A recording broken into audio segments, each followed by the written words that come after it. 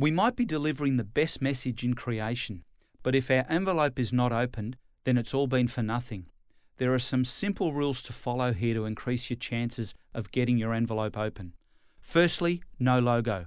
On the back of your envelope is a return address.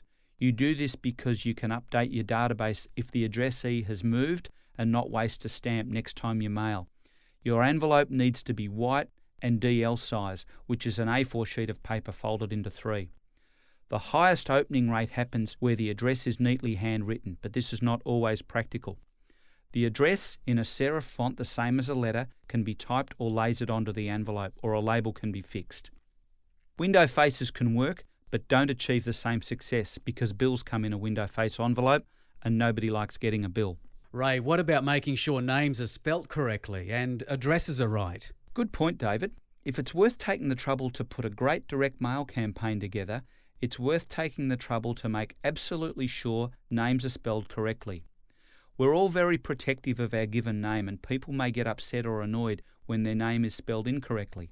Again, your message might be great, but if the reader is a little peeved because you spelt their name wrong, that will influence their mood and acceptance of your message when they read your letter.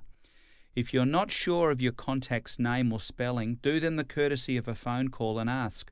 They will appreciate you've taken the trouble and time to get something right that's important to them.